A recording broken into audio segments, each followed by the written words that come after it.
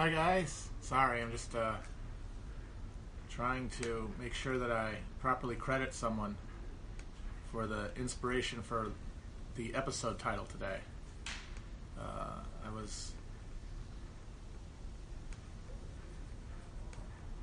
I did a tweet last night or this morning, I think actually, about the debate and how the only message that either that was being sent there was the bodies of the two people on stage, and that the message was, "We're dying." And someone replied with, "The flesh screams for those who hear it." And that stuck in my head. And I want to give a shout out to AppNubs for replying to me with that, because it's now the only thing I can think of when I think of that night, which I'm going to be thinking about a lot, because for me, let me finish this for a second. For me, it delivered on everything I was hoping it would be. 1 second.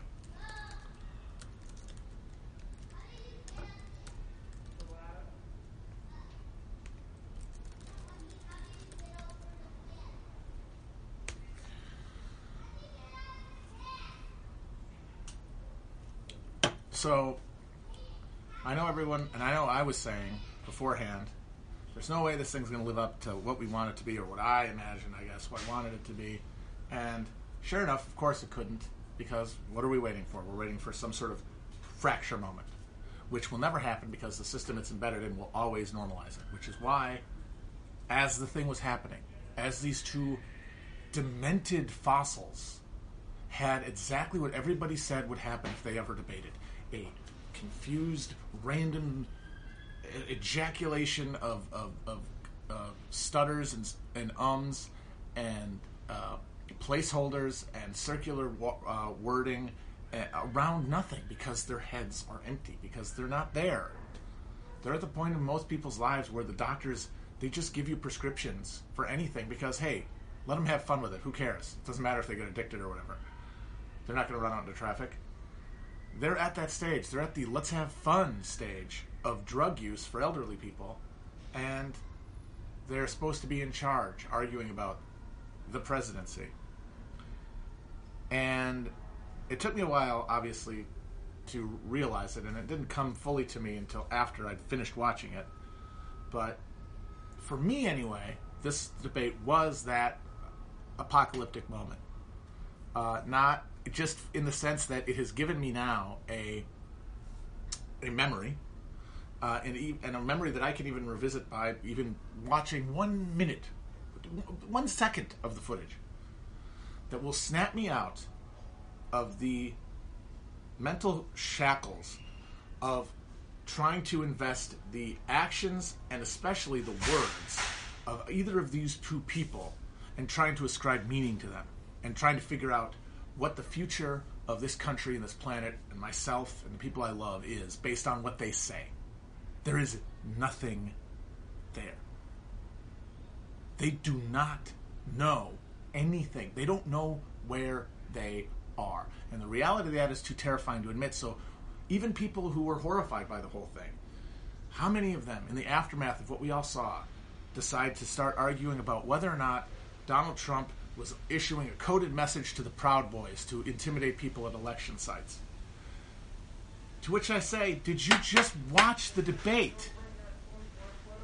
If you watched that, I don't know how you can imagine that there's any point to parsing the words that Donald Trump said in it, or Joe Biden.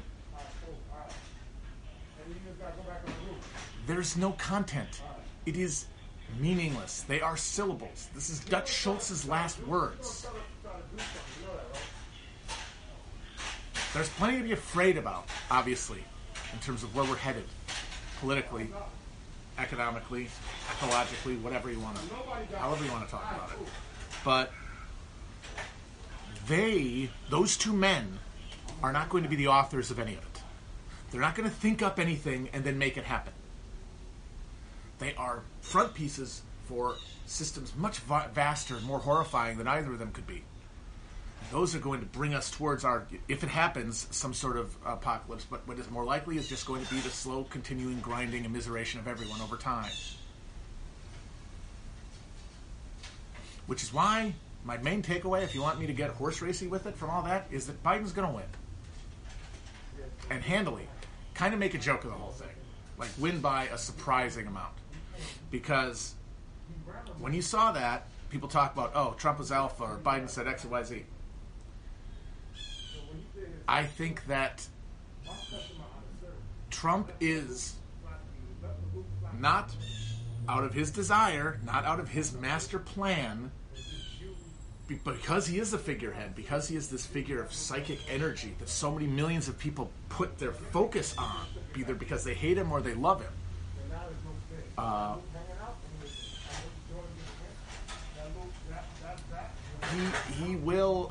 He has created a political culture now that is way overheated. Like, given our decrepit 300-year-old fucking constitution and our non-functioning government and minority rule and all this stuff, and the checks and the balances, all that beautiful stuff that worked when the government was just a fake little ornament for all the richest dandies who spent too much time in the library and needed someplace to hang out, while the real men did the work of fucking conquering the continent. Like, when Congress was just this parlor game for the wealthiest in the country, where the vast majority of people were either too busy making money or making other people money to give a shit what happened to it, or even imagine what was happening there. Now it's supposed to be the actual governing body of a fucking world-bestriding colossus at this point. And all of these populations that in the American, the early American era, under the early Constitution, were not even part of the political calculus, like Native Americans, like African Americans, like women, are now part of it. All of that increases the cultural heat. But what's driving the cultural heat is immiseration, is how bad everything is for people day to day. Not just the Cheeto in chief and not shit on TV. Lived motherfucking experience. It's worse for people than it has been in this country for a very long time. It only gets worse. And so Trump is this figure who is like, he's the sorcerer's apprentice, rising up these giant gusts of popular animus, both against him and for him, that cannot be contained by our rickety-ass constitutional system. They are out of proportion. The question is really, are they out of proportion to the crisis in the system? Or does Trump provide a specific enhancer? And I think we're going to find out on Election Day, obviously. Forget about coup and counter-coup and Proud Boys at the ballot box. I think the most likely thing that's going to happen is the rubber's going to meet the road. And as bad as it is for people in this country, it's still, relative to everyone else in the world, pretty damn good. And now more than ever, we know that. We know we still have something to lose. Even the people among us who are suffering, because you're not suffering as much as somebody waiting to get in this country on the other side of the border fence, or somebody fucking in a dinghy in the Mediterranean. And of course, we have the fact that we've depoliticized half the people to not even see a political answer to any of these problems. I think that we're all going to look at ourselves, and Trump will be the option of keeping ringing the bell and keep it this frenzy of urgency. And I think that good enough people are just going to say, no, we're not. Do we really want to? Because if Trump's president, we're going to eventually have to have a civil war. Like, we're going to have one. Forget the material conditions. Trump being president will stoke us beyond everything, and we will make that leap into action and violence, and then people will see other people do it and be inspired and join, and you actually could have a civil war. But I don't think people want one. Not the people who vote in this country. I don't really think they do. And I think that, sure, obviously, none of this applies to Trump's base, because obviously it doesn't. Saying that point doesn't mean anything. I'm saying for the people who he needs to elect him, I think more are going to be like, yeah, nah, this is not I'm not going to get a gun. I'm not going to stand in front of a Walmart trying to fend it off from BLM or whatever the fuck. I don't want to do that. And Biden is the alternative to that. And that's why I think he's probably going to win, and kind of maybe hilariously by a big margin. Like, he's at the cusp now in these pollings of going between, like, a clear electoral win and just a blowout. Now, of course, obviously, polls, anything can happen. But I think that people just, like, ask yourself this question. Do you feel like we're in the material conditions to have an actual materially based civil war, as in a battle over resources, not ideas, battle over resources in this country when there's still fucking Mountain Dew coming out of the taps? Do you really think that's true?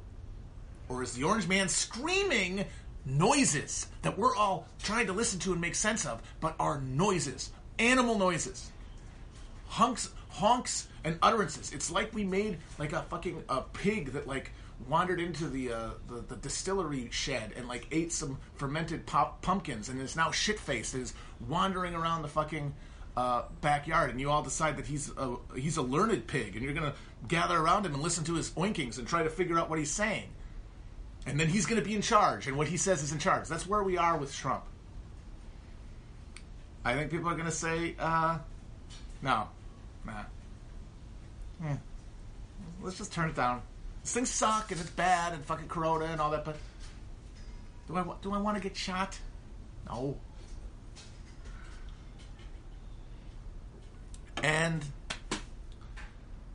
But this comes to the real like revelation point I had after this whole thing happened is, like, when I say I think Biden's going to win based on the debate, it's not based on anything that was said by either of them.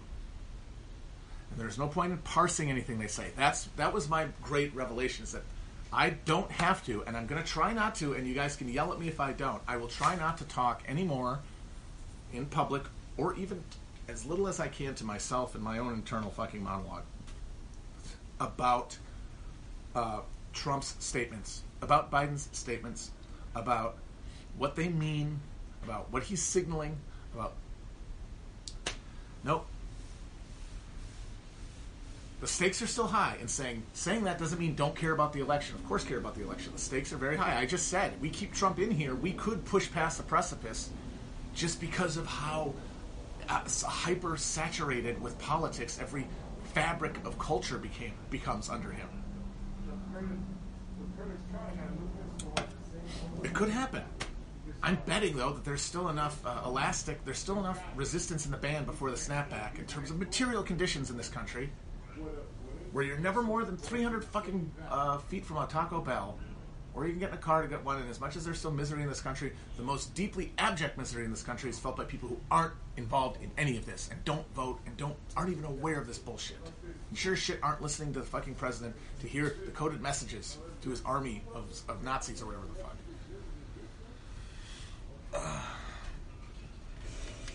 So, if you want to do horse race stuff, you can look at polls, and you can just take a temperature check of where you think the material conditions are. You don't have to care about any of this. And you can be entertained by it, but you cannot try to pull meaning out of it. And there is a distinction there, because the moment that really, what got me there is that I did, in fact, do a lot of drugs I'll fair cop it right now, for the debate, because it did seem like this thing coming together, these two guys, it's so symbolically freighted that I'm like, okay, I have to know what this is, and it has to mean something to me. I have to get meaning out of this, because if my life, which has been organized around things like this, having meaning, like my professional life, and before that, my spiritual life, I guess you would call it, before I really knew I even had one, like my attempt to grasp towards politics.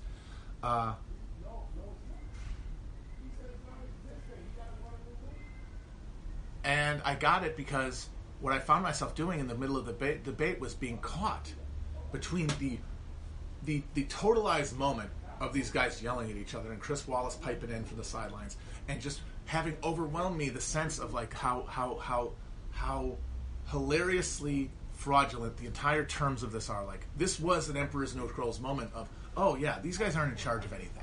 These guys don't run shit. And so what does it fucking matter what they say? And that was smashing against my need to like deliver commentary and respond, and that would get me connected to like fact checker brain and like trying to put these in rhetorical sense and like, well, who said that and who's going to benefit from that, and imagining what Joe Sixpack thinks of it, even though I don't know who the fuck that is and it's just me. That those two things couldn't be contained in the same moment. or I tried to. I held them in my head as long as I could during the course of the debate, and then afterwards, I just had to sit with myself and be like, okay, you can't hold those two thoughts together as much as you think you can. You cannot keep them together because you will lose the deeper realization. Because I could feel myself getting pulled towards forensic dissection of this shit, like trying to fucking do an autopsy on a turd. And I said, no. Oh, that's just going to make this worse because you find yourself this anxious point waiting to try to figure out what's being said because you can never know. You can't know. Oh, he was signaling to the Proud Boys. They're going to show up and kill everyone on Election Day. How will you know that until it happens or not? You will have no way of knowing. You are just done. You're shifting through that fucking chicken guts to try to augur out a fucking auspice. And I realized as soon as I saw people talking about, did he signal to the Proud Boys? I don't know. I think he was being mistaken. And that was actually two different questions. It's like, that's Q. That thinking is QAnon thinking. Even if it's coming from people who are politically sophisticated and fact-based and reasonable. And on the left, like the actual, like, serious left, not even the liberal left. That's Q thinking. That's what the Q people do. And that's what we're all going to do. All the politically minded people do. As politics detaches farther and farther away from material conditions and becomes more and more a spectacle that we have to invest with, we will all turn into Q. If we keep our mind on these things having semantic weight, these specific terms and words and phrases having meaning that we have to decipher, instead of there being just a totalizing reality. Because that's what Q people are in that same box. Like, they recognize the sham, you know? Like, they don't understand the terms of it. They think it's satanic pedophiles or something instead of capitalists. But they understand the terms that this country that they think they live in is a nightmare, and someone is making that way. Someone with power. Like, they do recognize that there's power there. They just don't know where the power is because they're fucking Americans and they're getting all their shit from the fucking shit tube. But they're also, from that realization, trying to get to truth through discrete decoding of the words of people like Donald Trump. And so that's how you get them saying, like, all the pedophiles are going to get executed in March 15th because look at the 3 letters that he misspelled, 3 words he misspelled in this tweet and how it spells out that date or whatever. That's the same thing. It's not as diluted, but it is on a continuum of abstraction towards just self-destroying hysteria to go through his phrases, going through the sentences he said. Did any of them complete a sentence in that? Did anyone actually have a noun, a fucking verb, like in the right order, in a fucking thing, like subject, object, period, big letter at the front, period at the end? Did any of them have a complete sentence in the entire event? There can be no meaning drawn from those things. And that means we have to disengage from it as at this point, because we're not really powerful and we're all waiting for election day basically, we're treating it as an auspice. We're treating it as like the musings of like the Oracle at Delphi after they got her hopped up on mushrooms. We're trying to hear the future, but we can't know it from that. We can't know. We can't know the future. We can only know what's around us and the people we love, the world we want to see, and how we can try to use all the things around us to make that happen. So if you want to watch the debate, I'm going to keep watching the debates. I'm going to keep talking about this election. But I'm going to make a concerted effort to remove it entirely from any kind of context of political meaning. It is entirely aesthetic appreciation, because I'm sorry, people who are into politics aren't only into politics because they care about people, not like those guys who like sports. There's an aesthetic appreciation of politics just as much as there is for sports. And so, if we can isolate it and use it in that way, then we can engage with it. But if we take these fucking gibberish and we try to just rearrange the letters into coherence that is just being provided by our own neuroses, because it's just a reflection of what we're thinking. It's not really there.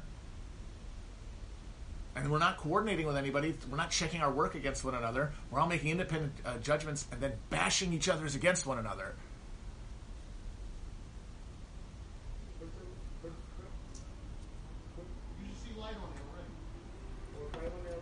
So yeah, I was very pleased with it afterwards. I mean, I tweeted right afterwards as a joke. I said it on the stream. I said, the real winners of tonight's debate were the American people, because of how hilariously wrong that was. But as you see people really freaking out after that debate, being like, oh my God, and hyperventilating, one way or the other, I think it really was good for, the winner really was the American people. Just because, I'm not going to say it's going to be, some wake-up moment for a lot of people, but it was for me, in the sense that it took something I knew, but only intellectually, and now made me feel it, which is all real knowledge is. It's not reciting, it's not having a dry axiom. It is experiencing that in your life, and then associating it with specific feelings, contexts, memories, that can then keep you there. They can, when you find yourself straying, bring it back. And that is what that debate did for me. And if you had eyes to see, it did it for you too. I'm not saying, but I, of course, was in a very specific situation to be in that way. I cheated. I did a bunch of drugs. And that because I'm a cheater, because I'm a bounder, because I'm Lausch, because I'm a Nietzsche's last man. I'm a fucking small-souled bug creature over here. Of course I cheated. That's one of the reasons that psychedelic drugs are so dangerous, for like your long-term mental health, is because what they essentially do, in terms of your body, in terms of your like body chemistry, is they put you in a super advanced state of meditative focus, the kind that can be usually only attained by incredibly determined pursuit. And it just pops you there, like within half an hour of taking it. Problem with that is that deep meditative state, that deep sensory awareness, that perception of everything around you that happens at a deep level of concentration, where you start noticing the porousness of all these like perceived distinctions, and you truly feel the immanence, God's grace, if you want to be Christian about it, or just that hum, the universal hum of the thing that you're always been a part of and you're going to return to, and you're not even not part of now, and it's all an illusion. You feel that. Now, if you feel that in a state of that if you get that from intense concentration, which has been achieved through discipline, you're in a position to do something useful with that feeling. You are sitting probably on a mountaintop somewhere in a situation, maybe monastic or some sort of pursuit of, your personal study. It has integrated your life. It has made you live a life that has enough space in it for you to dedicate that much time to being alone and sitting and thinking and controlling your surroundings. Which means when you get that insight, you can imprint it on the world as it is.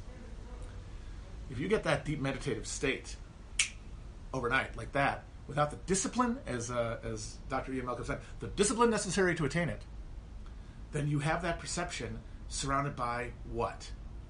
What got you there? What got you to that moment? It wasn't fucking rigorous pursuit of anything. It was flight from truth. And so, what are you seeing now with that deep meditative fixation of sense?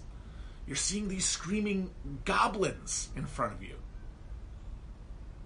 That's dangerous.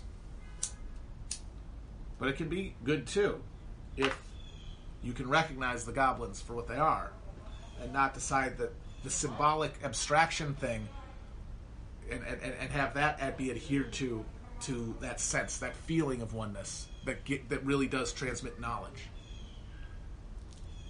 Because now, instead of learning, oh yeah, this is a puppet show, you're learning, no, the puppets are talking to me. I'm the only one who knows what they're really saying.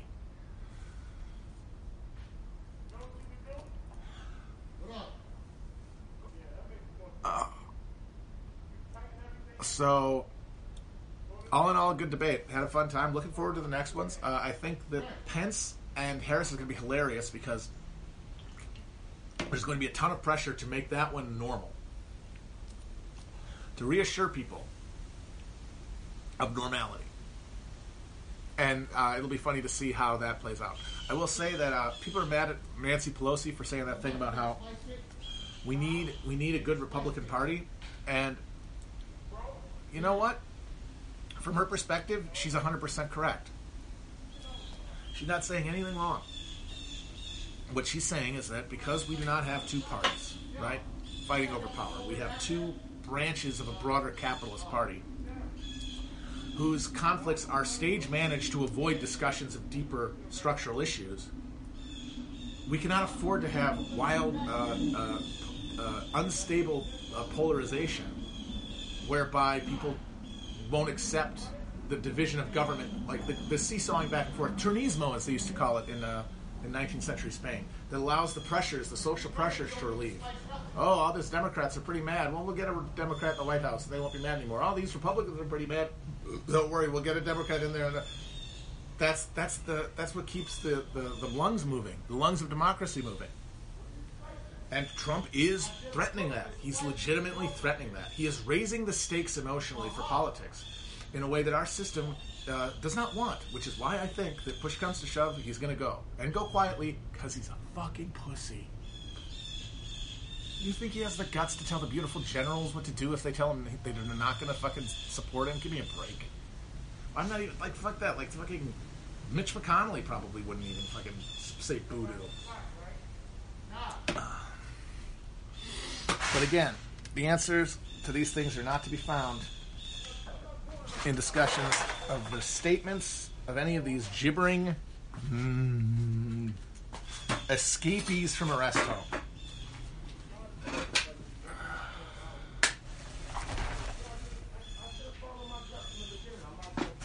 I'm sorry, guys. It's magic hour back here, but it makes it hard to post. This is all right.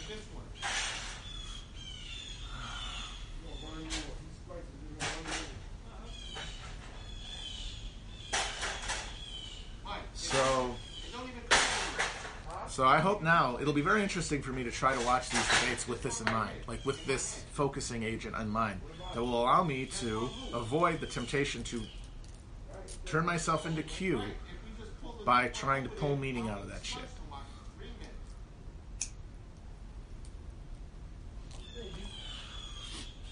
And the beauty of this is that even if watching that debate wasn't like revelatory to you, if you listen to what I'm saying, or you hear somebody else say a similar thing and it makes sense to you, hopefully that memory connected to the debate, like the reality of that debate and the memory of watching it, can provide at least a fraction of what it can, that is provided for me in terms of what I hope to be a practice of avoiding going down this fucking rabbit hole, because all it does is lead me farther from knowing what I'm talking about, because it's all bullshit. It's all conjecture, wondering what someone else is going to do who isn't you, which you can't know.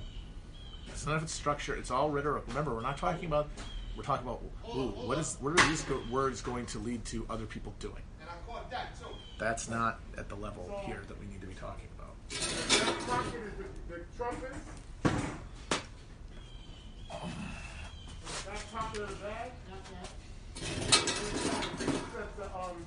Go inside the bag.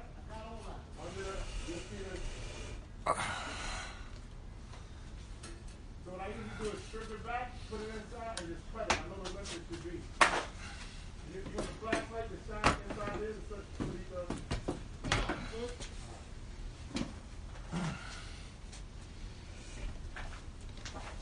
oh man, the sun is really pursuing me across this place here. Alright, that's not too bad.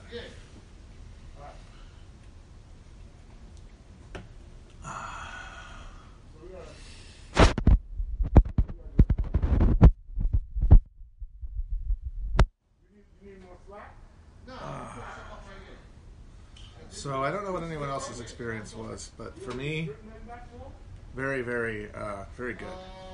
And I'm very much looking forward to watching the rest of these debates through that lens and using my memory of the first one to pull myself out of the spiraling, because it really does, more than anything, just make it harder. For me, my job, I do care about like being right, because I care about conveying things that are helpful, both in terms of entertainment, but also if it's going to be practical in any way, not wrong.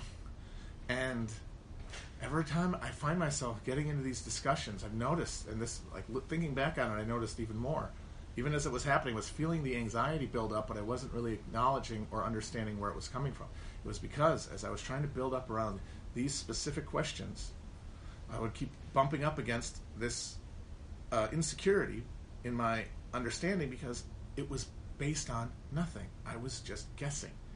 I was guessing what other people were going to do, and all I can do but to do that is like, well, what if I was somebody else? Well, how would I have imagined that? What would that make me do?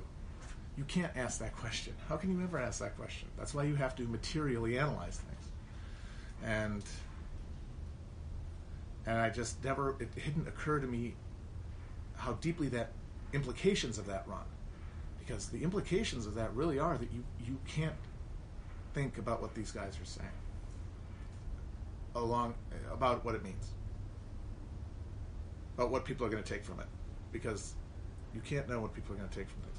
And so I would find myself getting agitated and like starting to wonder, well, maybe I'm not good at this. Maybe I'm doing a bad job. Maybe I'm hurting people by giving them bad advice, because I don't even know. And it's because I'm Wile E. Coyote running off the cliff with my fucking legs blasting around, not recognizing that the goddamn ground is gone.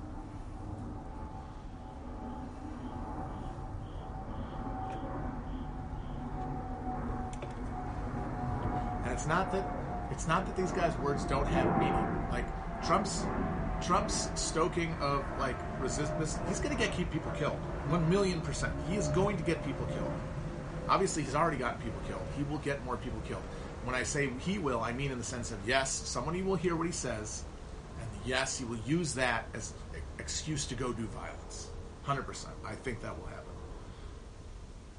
But when I imagine that, that's just because I still have to imagine someone else. But the question I can't answer is how many? How many boils down to demographic questions. How many people are in X position to have Y response when they get Z stimuli in the form of Trump's speeches? And without that information, I cannot move forward. And maybe that information is available, but I think more realistically for me, just cut it off. Get rid of it. Throw it in the garbage. Aesthetically appreciate it, maybe, but remove the flush. Remove the flush of consequence. Make it into a game and not war. Like, material stuff should be war always, and at war you are sharpest, But if you're war in the clouds, you'll go mad.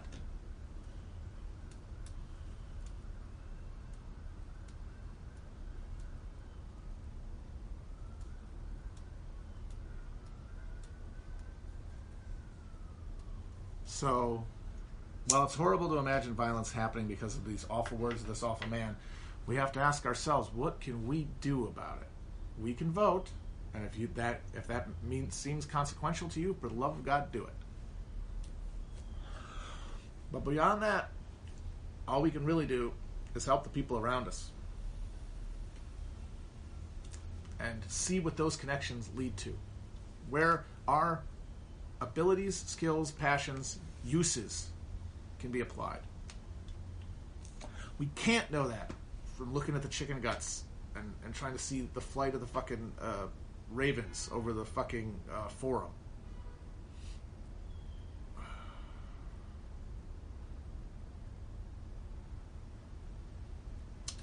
Someone's first episode of season 4 Fargo sucked. Gotta say, agreed. Not looking forward to this season, boy. I will say that,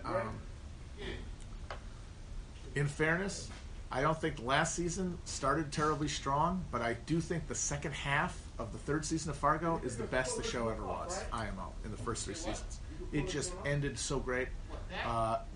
So maybe they'll bring it around. But the first 2 episodes were a little dire.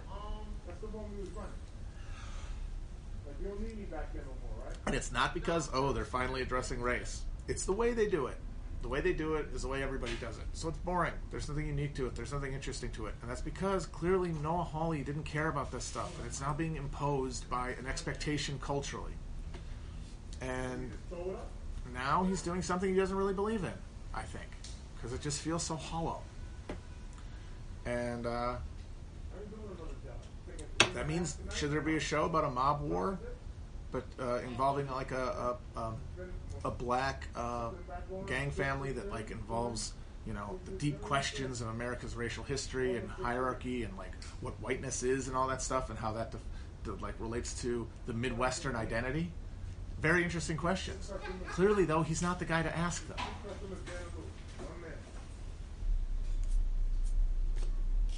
Because it's not because he couldn't, in some abstract sense, like he doesn't have the talent to. It's clearly not what interests him. It's not what got him into the project. But that's why we get worse art as things get more like woke. But the wokeness isn't what makes it bad. It's because instead of 1,000 flowers blooming, like different creators of different experiences and lived identities being able to create in an open marketplace, well, that's not what we have. That's not our culture is, and that's not how media is created. Media is concentrated by firms, capitalist nodes that sit as gatekeepers. And like all capital nodes, is just a fucking piled high with accumulated and passed down wealth from the first generations of people to take power there and hold it, i.e. white people. So when the cultural winds move in the direction of wanting to see voices, wanting to see alternatives and the whole color of life, instead of getting experiences from people of all those colors of life, inflecting this art, we get the same old fucking suits and the same old coddier of professionals with maybe a trickling in of diversity hires and affirmative action cases in order to like assuage everybody's conscience and feel less guilty about themselves. They're going to tell those stories even though they don't speak to anyone with a creative spirit involved in the productions at all. It's purely compelled from without. It doesn't come from within. It doesn't come from those other perspectives that are supposed to be viewed. Because when we're watching Marvel movies, we're not really watching representation. Like, yes, Ryan Coogler is black, you know, but the Marvel machinery that made Black Panther is not black in any meaningful cultural sense. And Ryan Coogler's specific blackness, or the writer's specific blackness, or Frank Ocean's specific blackness, they cannot overcome the corporate swill. They get their genuine passion for it, which is real, is diluted because they're cogs in a giant machine. And so all the culture gets worse, and it gets more inclusive and more cynically inclusive, and people see that and say, it's the inclusion that makes this bad. No. It's not the inclusion that makes it bad. It's the way that the inclusion is being infused into this capitalist edifice through compelled, cynical utilization, which is a greater sign of just capital accumulation strangling art more broadly, because the stuff that the anti-woke people hate or love in culture, like guys being dudes and exploding cars and ownage and all that shit that I also dearly, dearly love, if that stuff is pursued in this context of maximal bottom line and maximal capital concentration at the top and the need for like PG-13 as to be the sort of collective understood goal rating for every movie that has more than a few like dollars of pocket change committed to the budget of from a major studio, that's gonna suck too, man. That would suck ass. It would just suck in a way that would be harder for those guys to notice.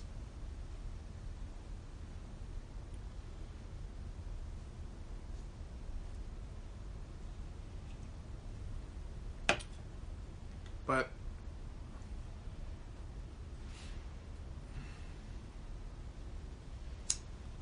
and I'm not saying that people aren't going to be moved by something like Black Panther. That's how bad it is. That's how deeply entrenched racism is at all levels of culture, and how little representation, real representation, any minority sees in this fucking eye of Sauron of like whiteness imprinting on everything. Of course, you see like anything looks like the fucking a crack of light through to the doorway looks like the fucking sunrise.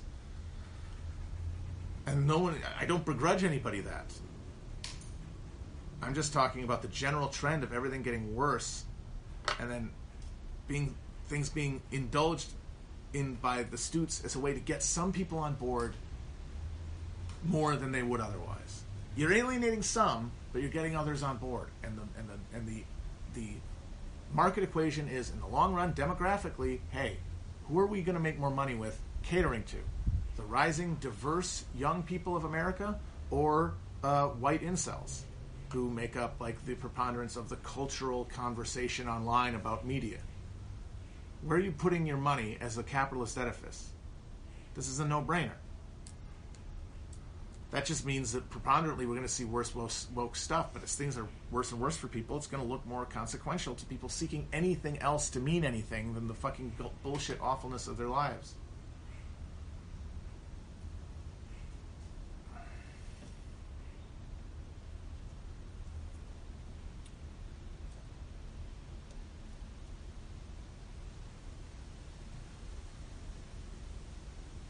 Thank you for the haircut. I did it myself. I gotta say, at the beginning of quarantine, and I think I said it on a couple early streams, I was like 50-50, at least already at that point, that I was going to shave my head at some point, which I think is the guy's version of quarantine bangs. And I was like, I'm going to do it. I'm going to buzz this remnant, this forlorn hope here. But I always assumed I'd get drunk and do it one night. But, I stopped drinking so much more than anything, really, and I realized I never got to that point, and I'm glad. I feel like it means I never really hit bottom, even if things looked a little shaky from time to time. Or at least my bottom was higher than shaving my head. I guess it just means I'm blessed more than anything.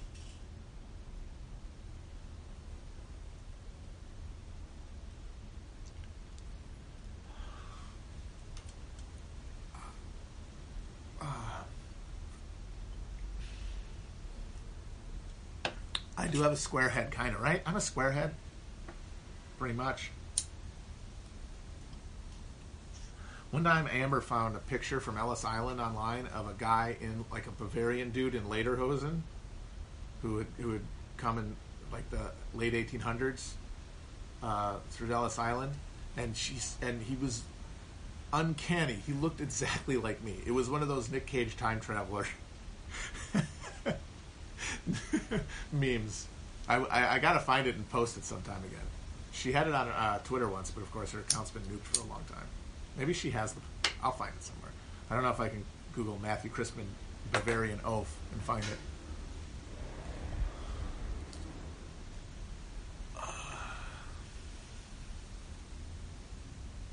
Oh yeah, I get to finally give my long-awaited opinion on the Euro cake. Somebody posted in the chat a Euro cake that I clicked on, and it brought me to what looked like just 3 euros stacked on top of one another, basically, that presumably you cut into slices and eat instead of just wrapping around. I found it underwhelming.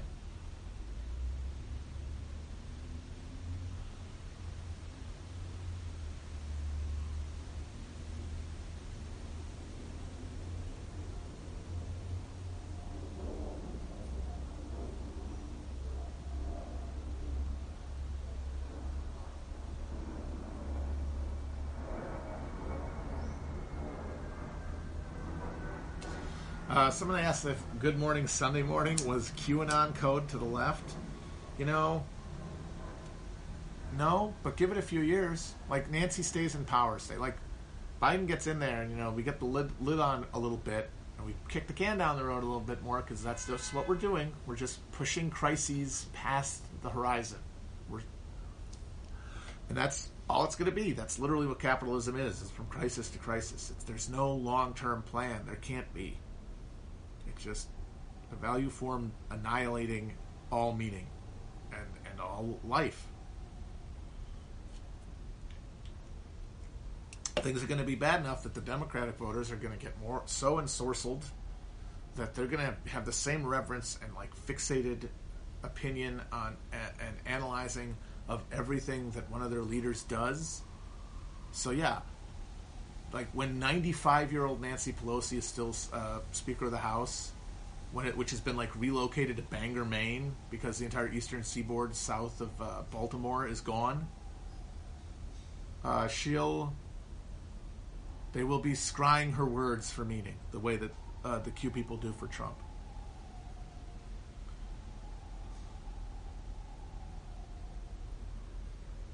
Good morning. Sunday morning.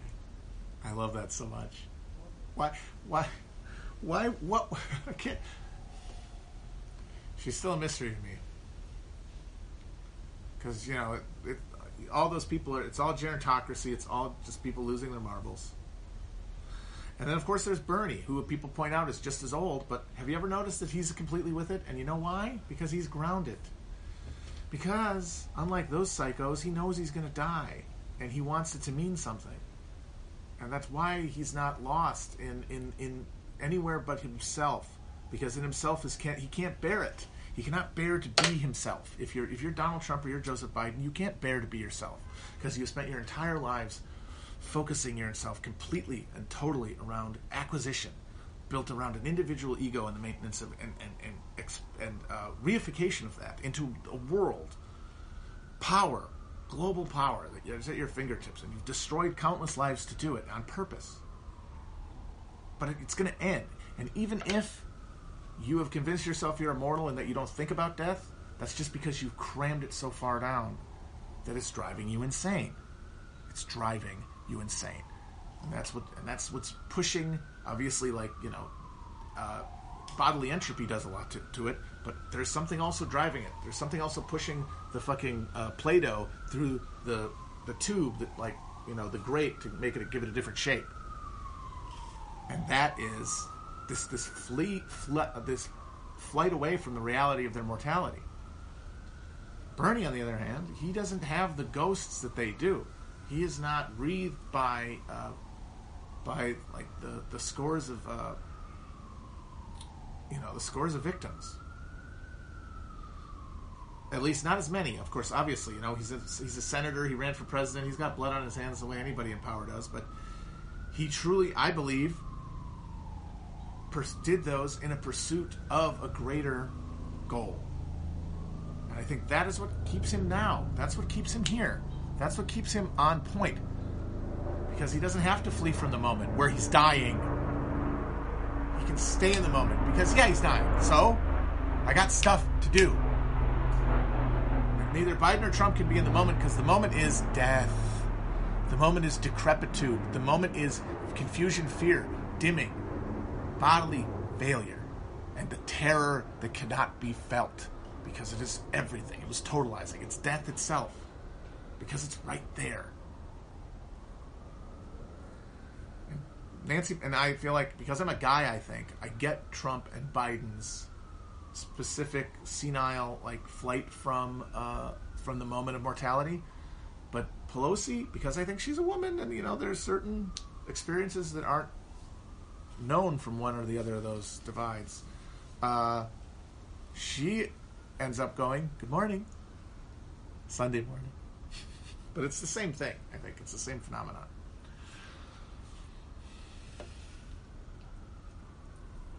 But, yeah, because, you know, we all think of the real horror of life is the knowledge that we're going to die someday. And that's not really it. It's the fact that we, once again, have two things that are true that we're trying to hold in our head simultaneously. The one thing we're keeping in our head that we think is true is the culturally imposed idea that we're going to die someday in the future, which I believe is sitting on top of a deeper biological understanding that we all already died. Everyone has already died. This has all happened before. It will all happen again. This universe that we're in has winked out of existence. countless times. You have already, your gravestone has both dates on it. All of ours do. Eternal recurrence, baby. And the thing is, if you know that, if you have that in the background, the way that when you watch a debate, you have the knowledge that this doesn't have any syntactic meaning to it in the background, living becomes much easier. And, you know, it's like you're on Flight 93 and it's going into the fucking, the field. Like, there's no thing that ends with anything other than the fucking plane crashing and you dying. The only thing that matters is, are you at the chair, bashing your head in terror against the glass, screaming, your mind annihilated with a fear that you can't even comprehend? Or are you the actual Flight 93 itself? Are you aware? Are you able to connect emotion and intellectual belief in symbolic order in such a way to believe the fundamental truth that you're not fucking separated from anything and that there's nothing to lose? There is no such thing as death. But that's very hard to keep in mind when you live in this world that insists to you every moment of the day, in every interaction you have, that strips you of your species being, whips it from you, tears it from you like your skin off your fucking body, like you're a flayed man of House Bolton, and replaces it with this, no, you're going to die someday. You're going to end. This is going to be over. Which leads you in the horrible Skinner box where all you're really doing is fleeing from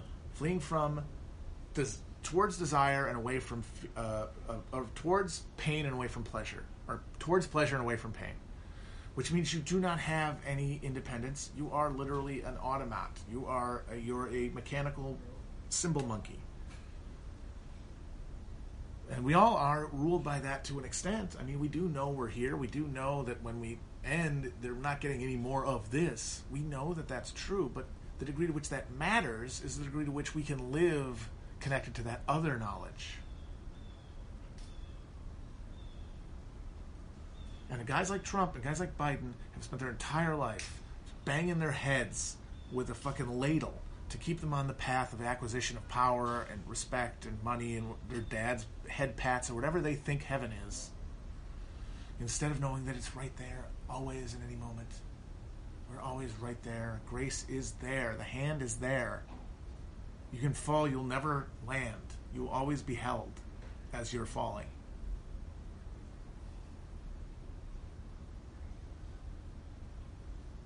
And that's the realization that robs the questions of our life, what to do with the time we do have, of their mystifying bedevilments, things that make us make wrong decisions, emotions clouding us, memories of previous events that are going to guide us in an event that doesn't need that can be answered in the moment. But that's overwhelmed.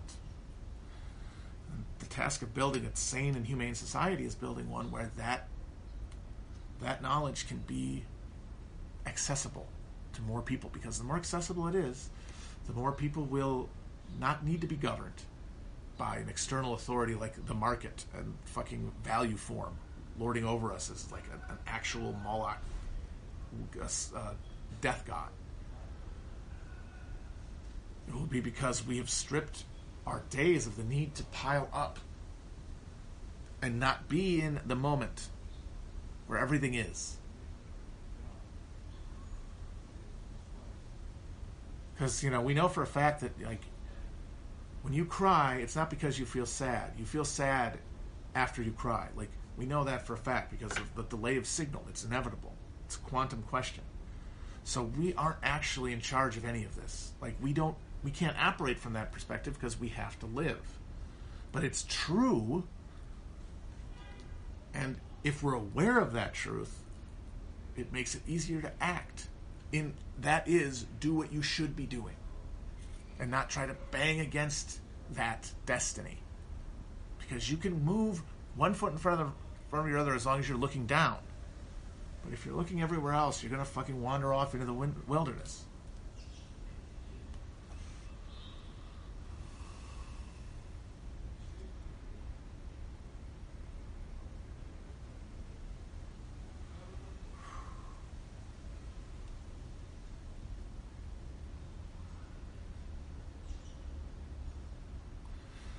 Someone's saying, tell everyone else how to live. That's the thing. I'm not telling anybody else how to live. The whole point of all of this is telling you that I can't tell you how to live. That you have to know how to live. We all have to figure it out ourselves.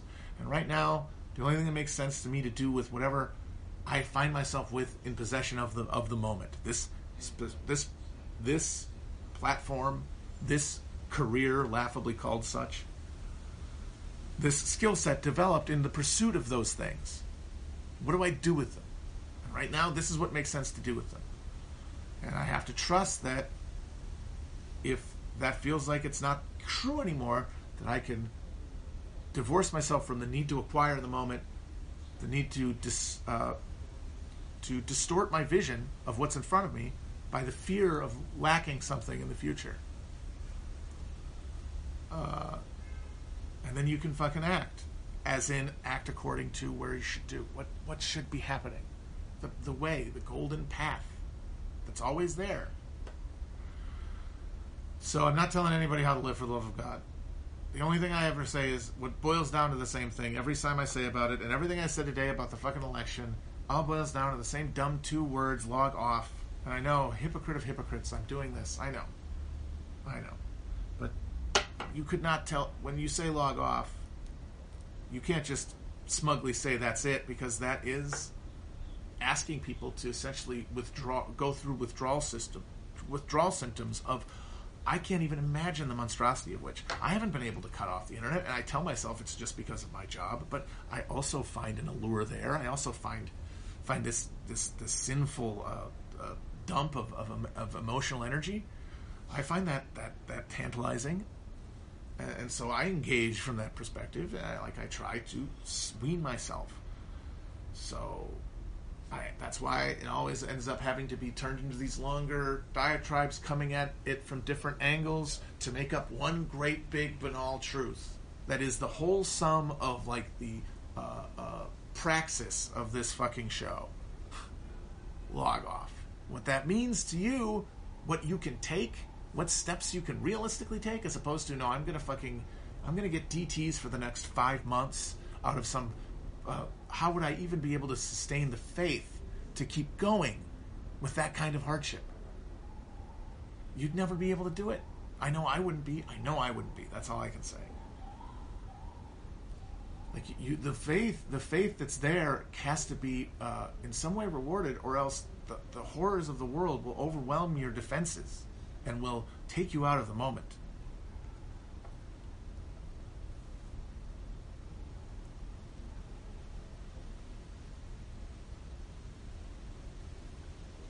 And everything else is entertainment, like I said. So there's one big thing you get out of a thing like the debate, and there's no meaning here. There's one, but then there's the aesthetic enjoyment of watching it play out and making fun of it and stuff like that. Drained of meaning.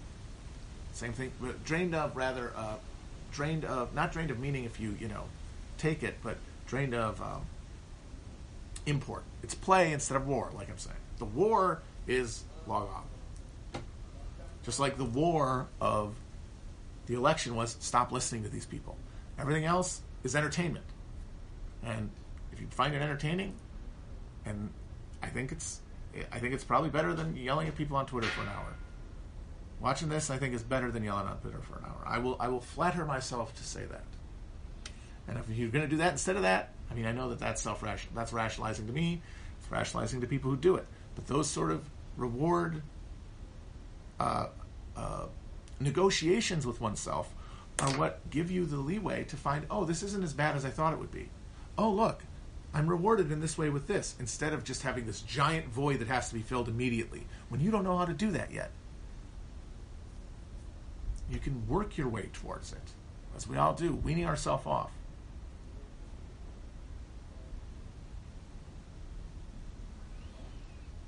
All right. Did that make sense, guys?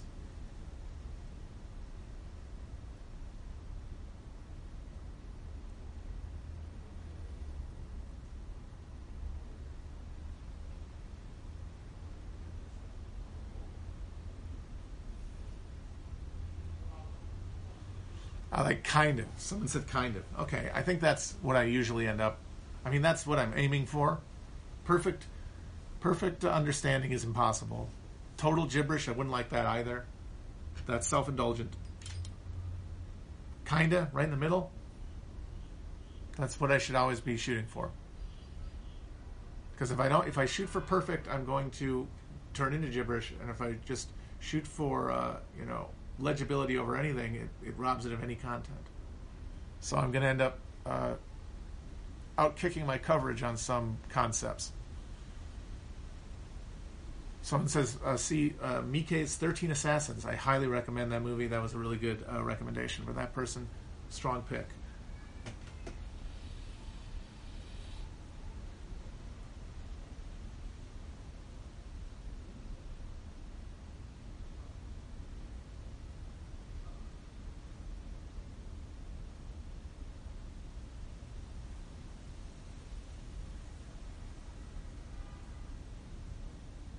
I have never had Carvel in my life.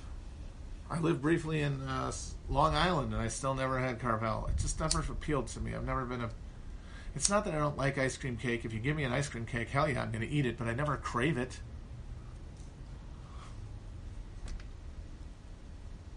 I'm not going to get my own ice cream cake. That would be crazy. I would be a different person if I bought my own ice cream cake.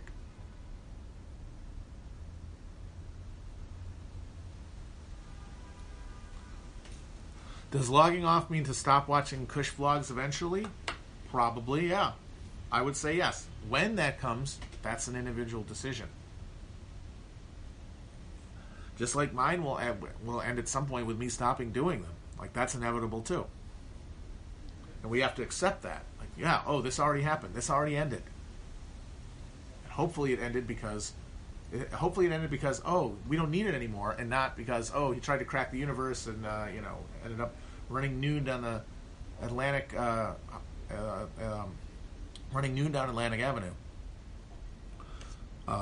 Or just, like, tried to ignore the voice in my head trying to get things across and just indulge myself and try to distract myself and just end up keeling over after, like, an Arby's gorge.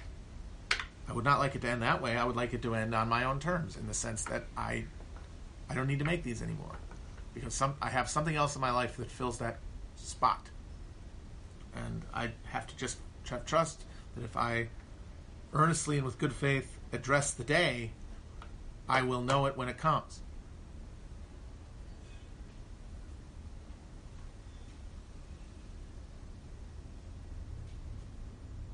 Does anyone know the score in Azerbaijan, Armenia? Anyone know who's up on that one? What's the spread, by the way?